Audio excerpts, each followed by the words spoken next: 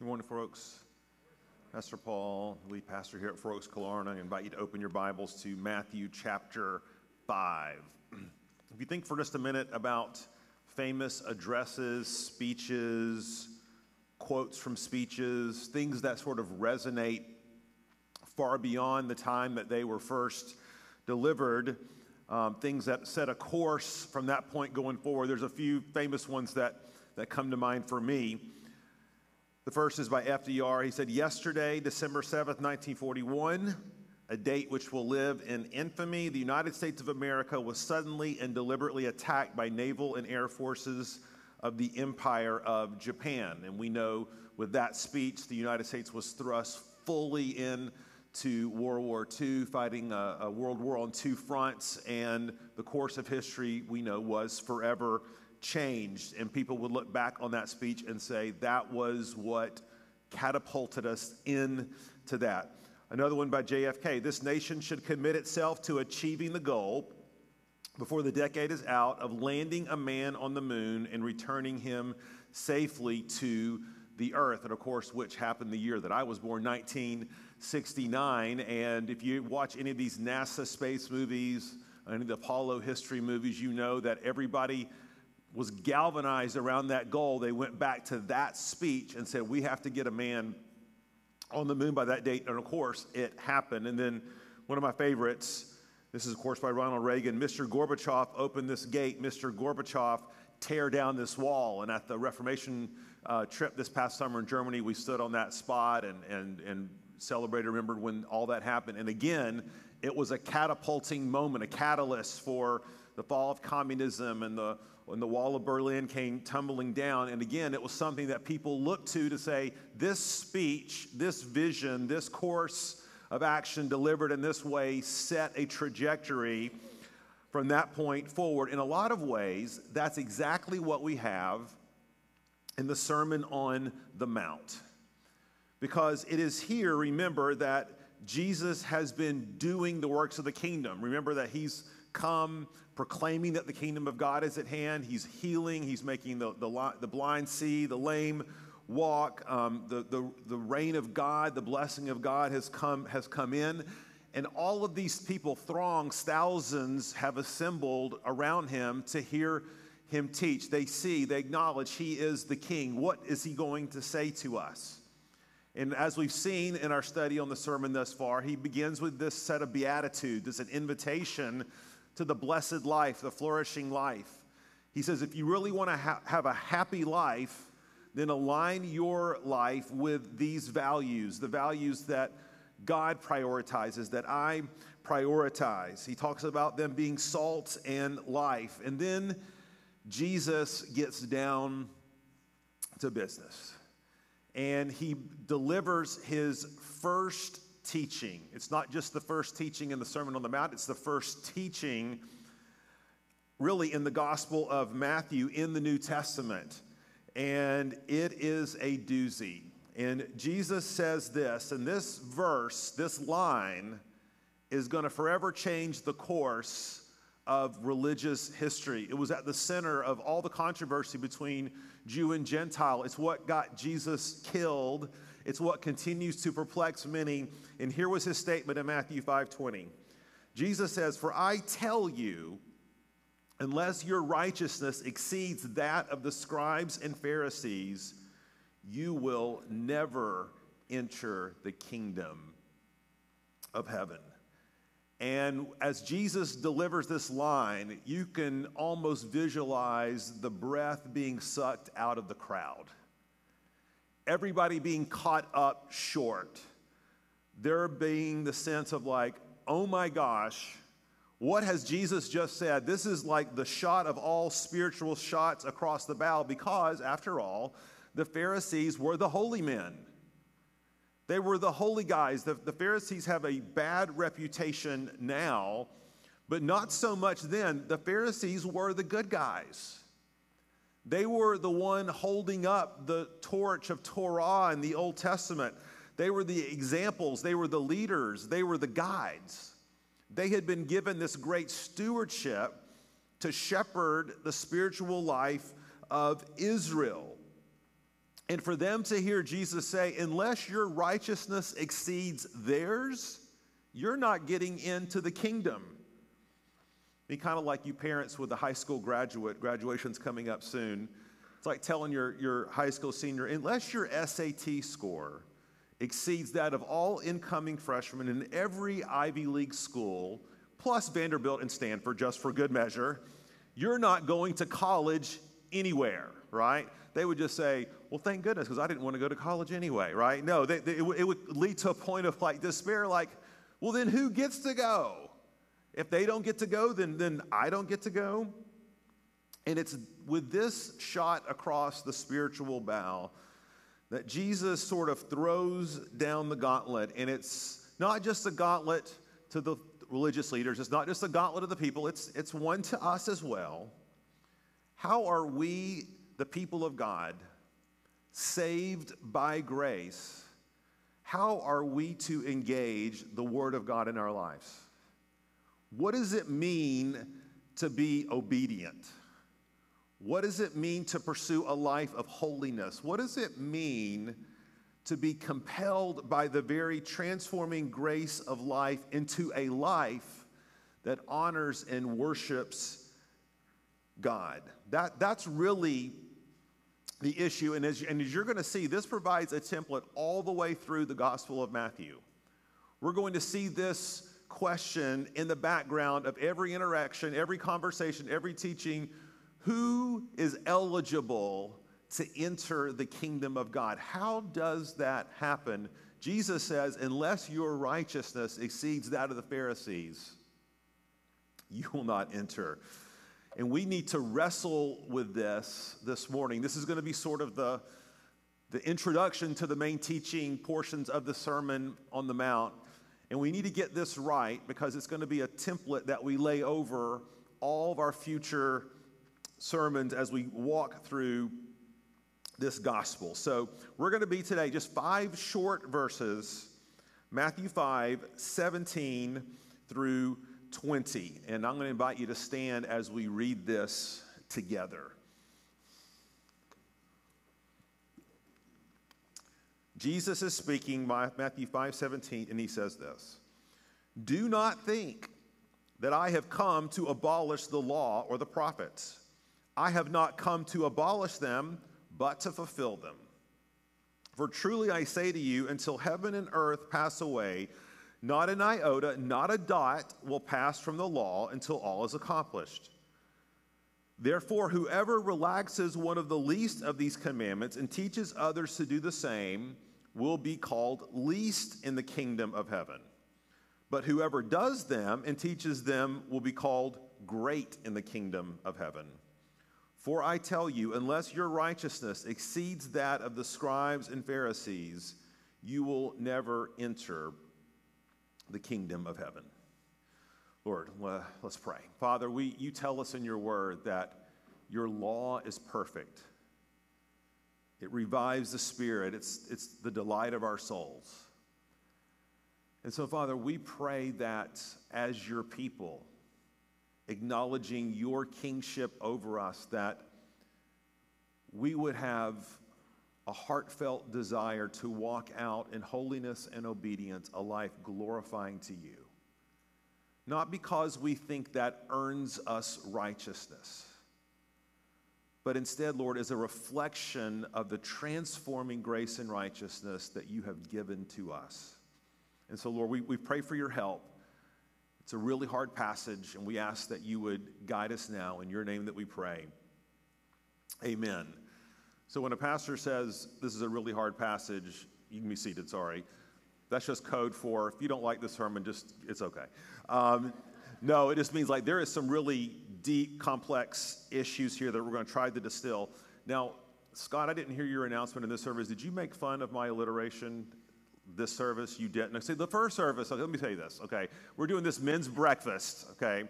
And the title of that message is The Mission of a Man. And we'll talk about the man's marriage, his mentors, and his ministry. But anyway, Scott mocked my alliteration abilities, and so I'm very gun-shy this second service, Scott, because this is a beautifully alliterated sermon. So anyway, here we go.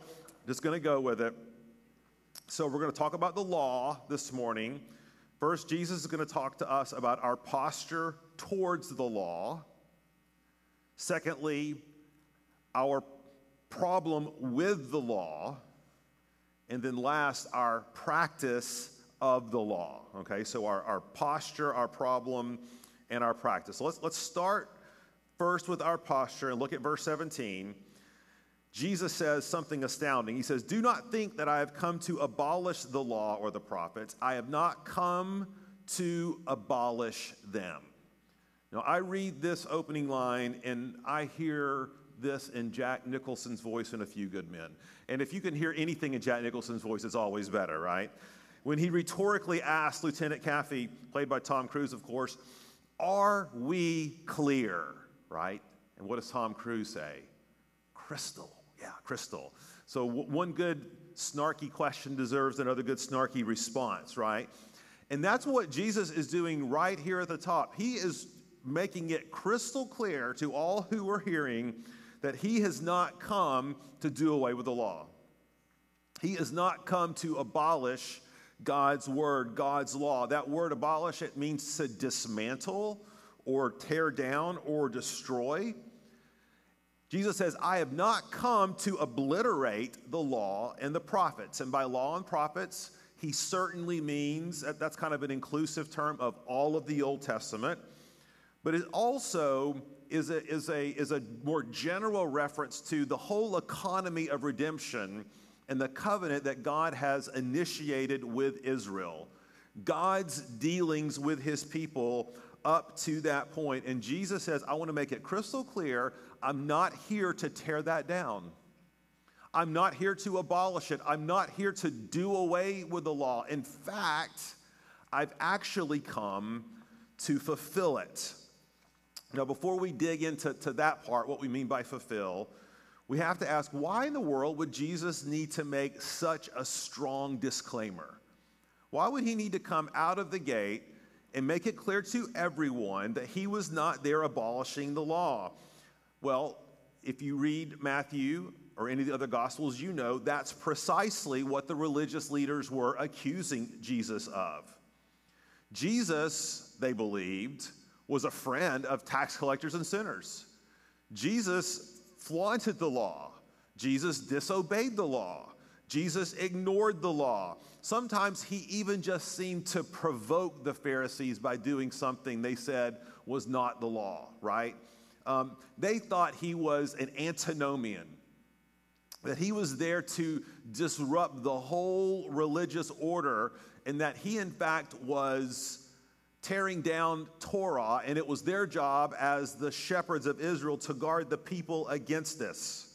You could make the case again, this was at the very heart of why, on a human level, why Jesus was killed.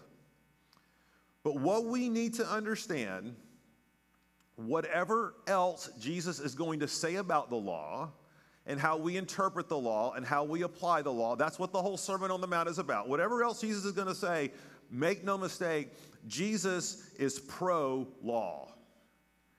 He is pro-obedience. He is pro-holiness. He is not there to tamper with the law. He is there to fulfill it. And kind of like a poker player, when they get a good hand and they when you sort of go all in and push all of your chips to the middle of the table, this is what Jesus does. In verse 18, is he kind of doubles down on what he just said. As if it wasn't clear enough, he issues this verse. "For truly," verse 18, "I say to you, until heaven and earth pass away, not an iota, not a dot will pass from the law until all is accomplished."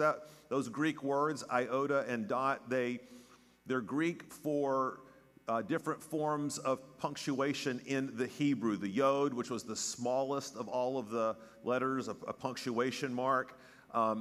It's a way of saying not one, as the King James Version would say, jot or tittle will pass away.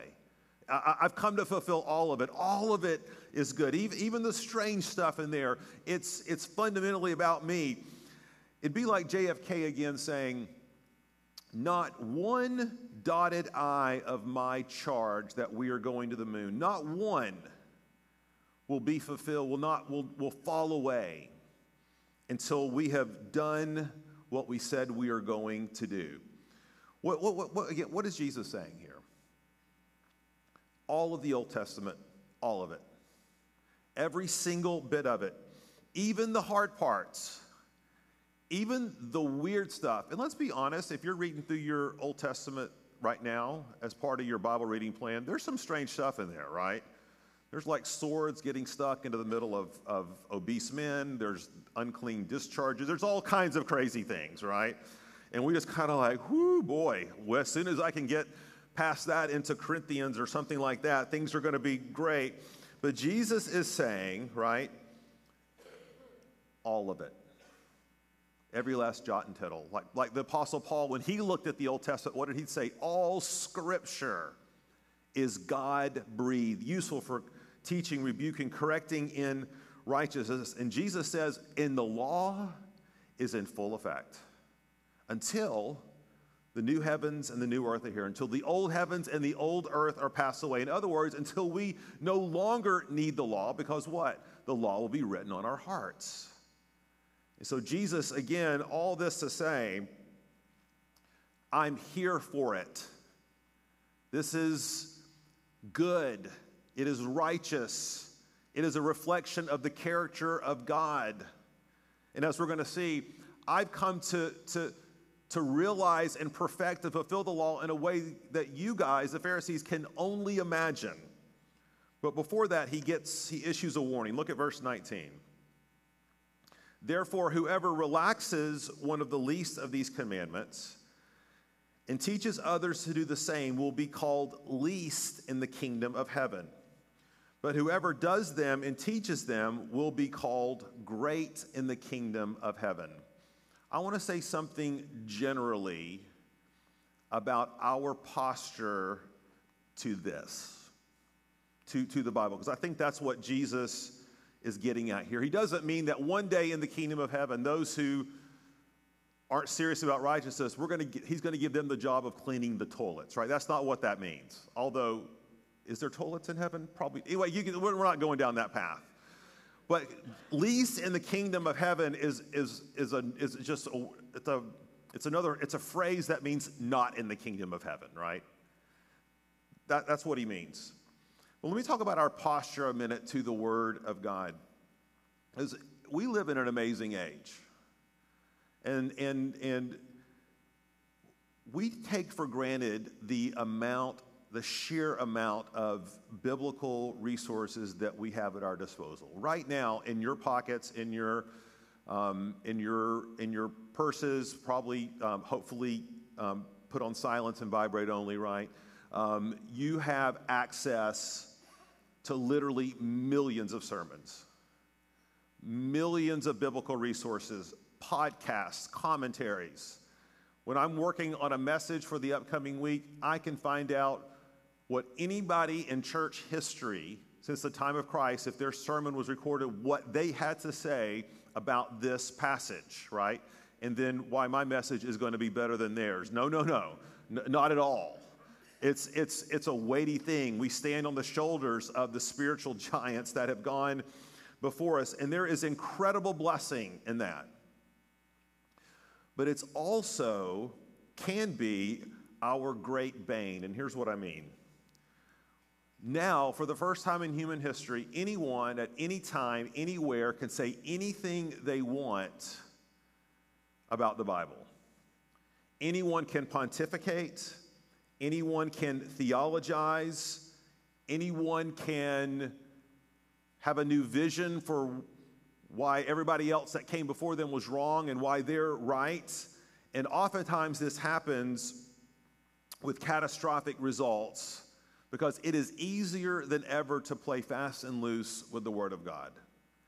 So I'm on Twitter and I'm on there to lurk, okay? To observe what's happening.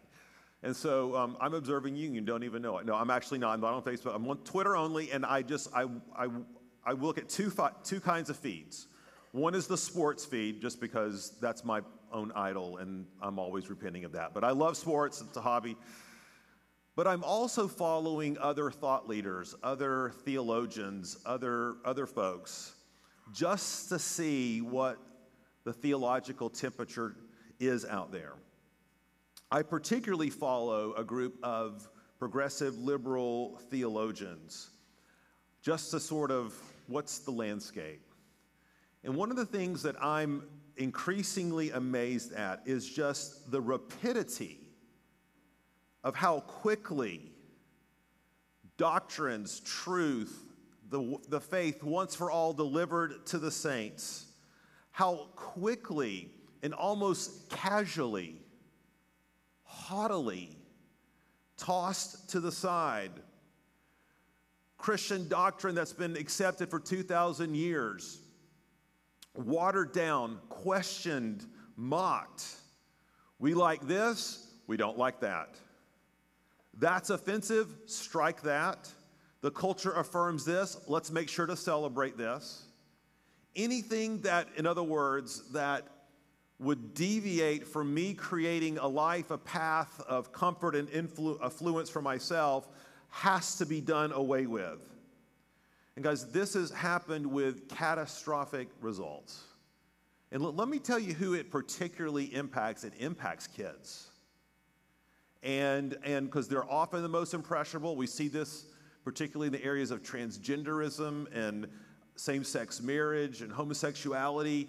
And Jesus had real severe warnings for those people who would tamper with the Word of God. He says, things that cause people to sin are bound to come. I don't have this passage up there, but it's Luke 17. He said, things that cause people to sin are bound to come.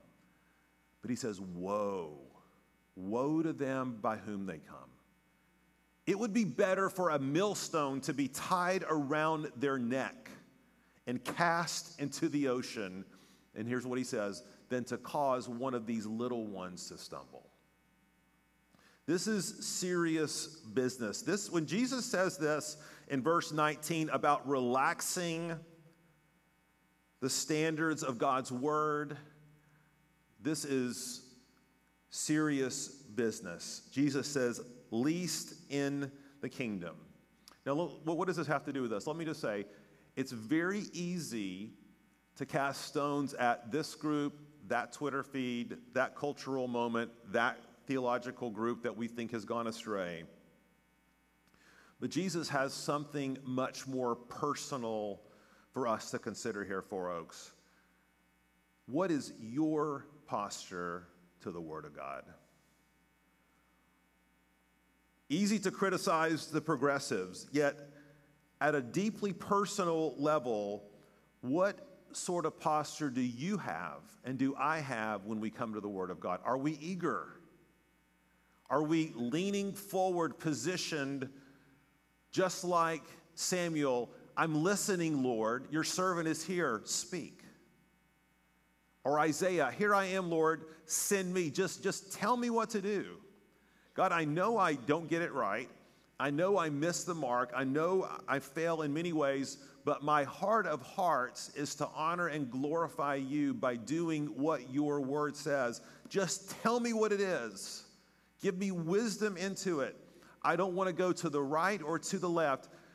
Christian, can I say, that's our posture? Are we malleable, open, teachable? Because as we're going to see in a moment, that was not the posture of the religious leaders. And as a result, they had led a whole people astray. Before we leave this point, let me just say this. My wife Susan and I had an opportunity to kind of co-teach the women's Bible study this past week on Tuesday nights, Wednesday mornings, and the women of the church are going through the book of Ephesians. And of course, we were anointed to teach Ephesians 5, right? Every women's Bible study's favorite passage. And submission and headship. And so we walked in there, and let me just say this. I commended those women because there was such an eagerness. There was such an openness. There was such a posture to say, Pastor Paul, we just want to know what this means, and we want to do it. And Four Oaks, let me just say, I believe if Jesus was writing a letter to Four Oaks Church, here's our strengths, here's our weaknesses, I believe he would commend you. He would commend you. I believe we have a heart as a church that is set on wanting to know, obey, and run hard after the Word of God. And I just want to simply encourage us to continue to do that all the more. And I think this is what Jesus is putting his finger on under this first point. I have not come to abolish the law. The law is good. The Word is good. Regardless of the other things he's going to say about how we interpret it and apply it and what's been fulfilled, is this our posture? Okay. Second point, we got to get moving. Jesus and our problem with the law. Now look at verse 17. He says, do not think that I have come to abolish the law or the prophets. I have not come to abolish them, but to fulfill them. Obviously, when we're talking about the problem of the law, we're not saying that there is a problem with the law. Okay, look at Psalm 19. The law of the Lord is what? Perfect. Reviving the soul. The testimony of the Lord is sure, making wise the simple.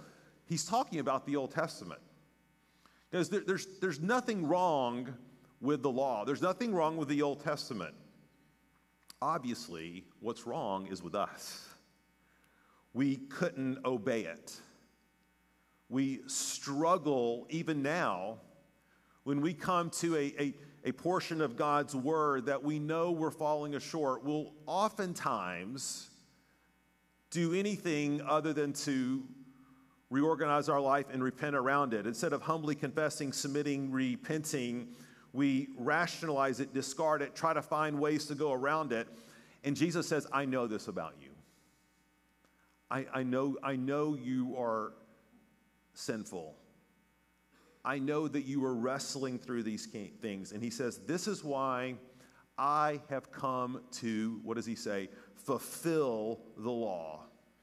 Now, what does that word fulfill mean? Now, sometimes it can have a narrow sense when we say that there are certain prophecies in Scripture, certain passages in the Old Testament that are fulfilled in the New Testament, or that are fulfilled through the person and work of Jesus. And that is certainly true. But Jesus means much more than this. What Jesus means is that I am here to consummate the law. I am here to bring to fruition and rightful conclusion everything that has happened up to this point in redemptive history. In other words, everything about the Old Testament, everything in it was pointing to me. It was predicting me. It was preparing the way for me. It was pointing to me. And until you see me sort of laid over the context of the whole Old Testament, the Old Testament won't make sense. But once you see that Jesus is at the center of all of it, that he is the fulfillment of every promise, that he is a sign. Everything that was done in the Old Testament was preparation for him. This is what R.T. France says as if Jesus was speaking. He says, far from wanting to set aside the law and the prophets, it is my role to bring into being that to which they have pointed forward, to carry them into a new era of fulfillment. Guys, the Old Testament is not just a set of rules and regulations. The Old Testament, in fact, is preparing the way for the Lord. Just as an example, if you were an Old Testament Jew and you were reading through the book of Leviticus and were having to comport yourself in obedience to all the commands in Leviticus, let me just say a couple of things. One, you would be very tired. You would be very burdened. You would go through all the rituals of offering something for a sacrifice for the forgiveness of sins, and then you would turn right around the next week or the next month or the next festival and have to do it all over again. And you would begin to think thoughts like this: man, this is a lot of work. This is a huge burden. Why do I have to keep offering sacrifices over and over again? And the answer is simple: because I keep sinning. When can I stop offering sacrifices? When I stop sinning. When am I going to stop sinning? Never. You see how this goes. But when you begin to ask, wow, it would be great if there was a once-for-all sacrifice. Wouldn't that be so freeing? Wouldn't that be so redemptive? Wouldn't that be so purifying? Wouldn't that just set our conscience free? So when Jesus comes, and the writer of Hebrews says, the blood of bulls and sins cannot take away sin. Only the one-time sacrifice for sin, that is the Lamb of God who takes away the sin of the world. That's what Jesus means when he says, I have come to fulfill the law. I came to do what you could not do. I came to carry the full weight, not just of the requirements of the law, but I am everything that the law is pointing to. And if you're having a hard time right now in the middle of those Old Testament readings, and everything seems just a little blurry or hazy, and let's be honest, there's lots there, again, that don't make sense. Let me explain what this interpretive grid does for you. So those of you who know me, you've been around a long time, know that without my corrective lenses, I am generally blind as a bat, okay? And if the perfect vision is 20/20, my vision without corrective lenses is 1500 over 20. I was a kid in third grade with the Coke bottle glasses that were, this thick. I was that guy. And still, when I go into the eye doctor and they make me take my glasses off and my contacts out, and they shine the light on the big eye chart across the room, and they'll say, what's the smallest row that you can read? Now, everyone knows the top row, right? It's always what? E, always. You know this. I can't even see E. I'm not joking. I can't even see the chart.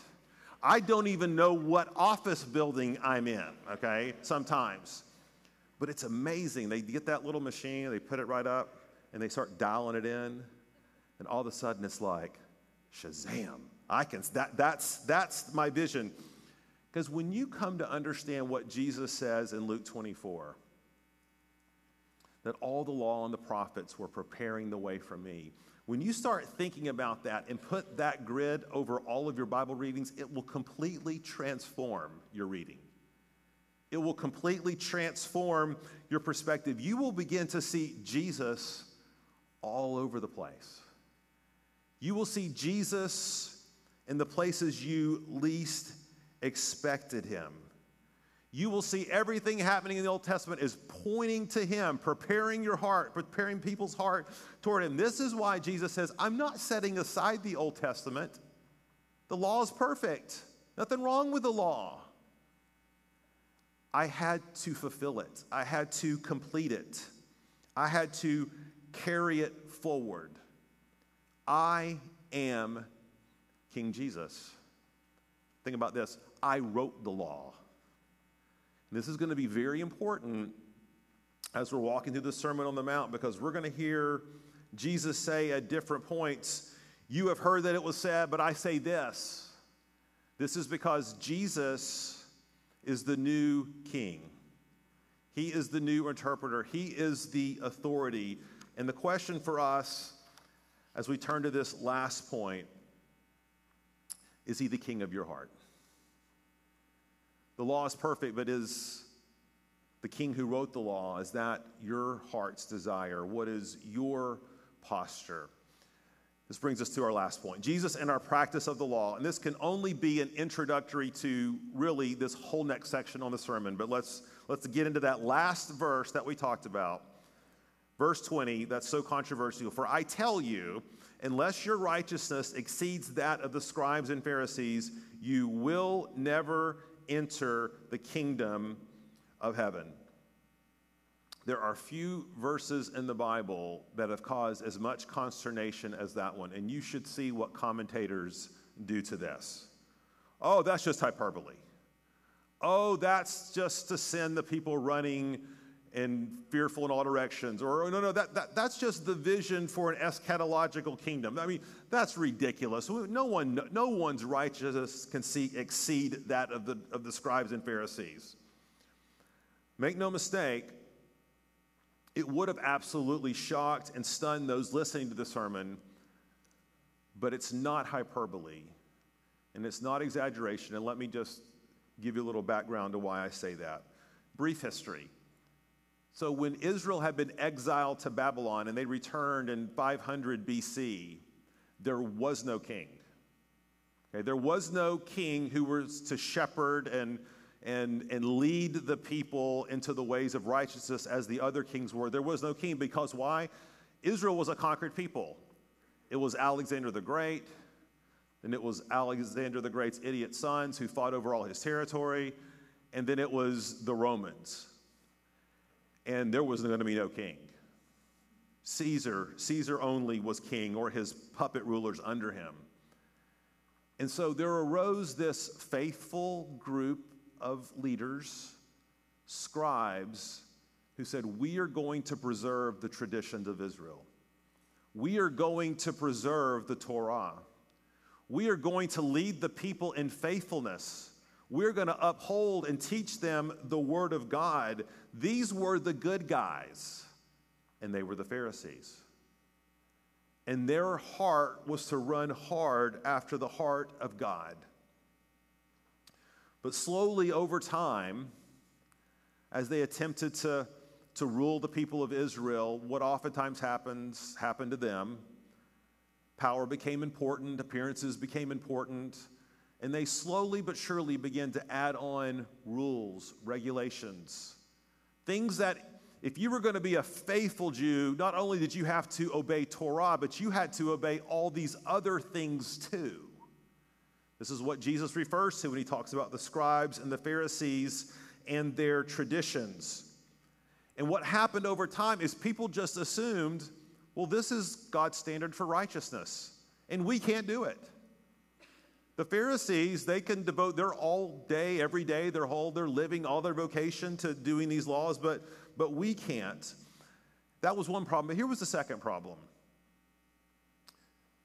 They did the right things outwardly, the Pharisees did. But inwardly, they were corrupt to the core.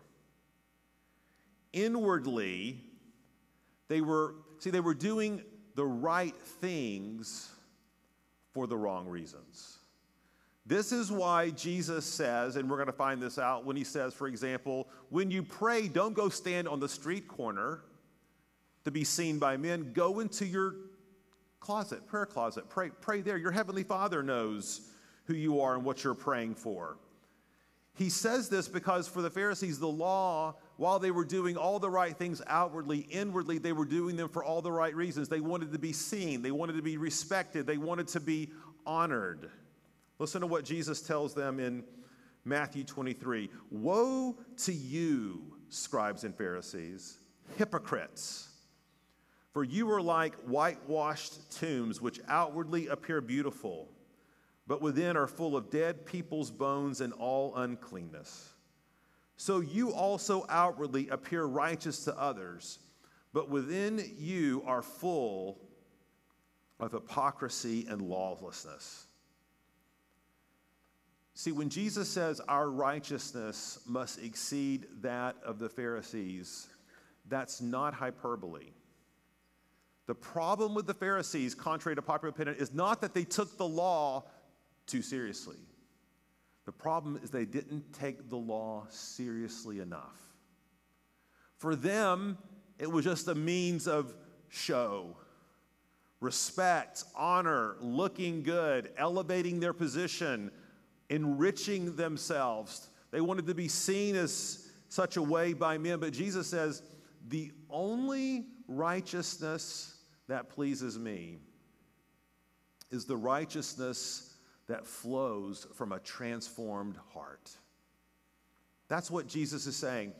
When your righteousness, folks, comes out of a transformed heart, when you know that you have been saved by grace, when you know that you have cast yourself upon the mercy of Christ, and that he has forgiven you, he has laid his life down for you, he's made you new, regenerated your heart, and you come to him with an eagerness, a posture that says, I want to honor my King. I want to honor my Savior. Your righteousness exceeds that of the Pharisees because their righteousness flowed from a corrupt heart. One of the things you're going to see as we continue through the sermon is a lot of things Jesus will say. For example, you have heard that it was said, for example, you shall love your neighbor and hate your enemies. That's a quotation from the Old Testament. He says, but I say to you, love your enemies and pray for those who persecute you. What's happening right there? Jesus is getting at the full intent of the Old Testament. Jesus is saying the intent of the Old Testament is not just to keep you from physically killing each other. The intent of the Old Testament is that you would love and that you would show mercy and that the law of God would flow from your heart and transform your life and transform your relationships. That's why I'm here, Jesus says. I'm here to beat a path to the cross, to lay my life down, to be fully obedient to all the righteous requirements of the law. That's another amazing thing. Jesus fulfills the law by being perfectly obedient to all of it, every jot and tittle. Not so that we don't become obligated to the law, but the law is we're no longer indebted to the law. Jesus has laid down his life, fulfilled the law on our behalf, so that we are now freed to pursue righteousness and good deeds, not to be saved, but because we are saved. We have overflowing hearts of thankfulness and grace. Let me again ask you, before we leave this last point, what is your posture to the Word of God? You see, as we come to terms with that, and God begins to show us the different ways that we haven't honored him, that we've sort of been on a mission to do what we want to do when we want to do it. We have a philosophy that's on the hunt for a Bible text. We have a decision that we've already made that we're hunting desperately for. Jesus says, I know this about you. And that's why I've laid my life down for you, so that through my transformation of your heart by faith in me, now you are ready. Now you are able to do good works that please me. Jesus has not come to abolish the Word of God or the law. Jesus has come to fulfill it. And it's with that great truth in mind that we come to the table this morning. We're asking God, show any impure way in me. Lord, and thank you for your righteousness given to me by virtue of your death, which can now activate a righteousness, a wholeheartedness. Remember, righteousness in the Sermon on the Mount is a wholeheartedness. It's not perfection.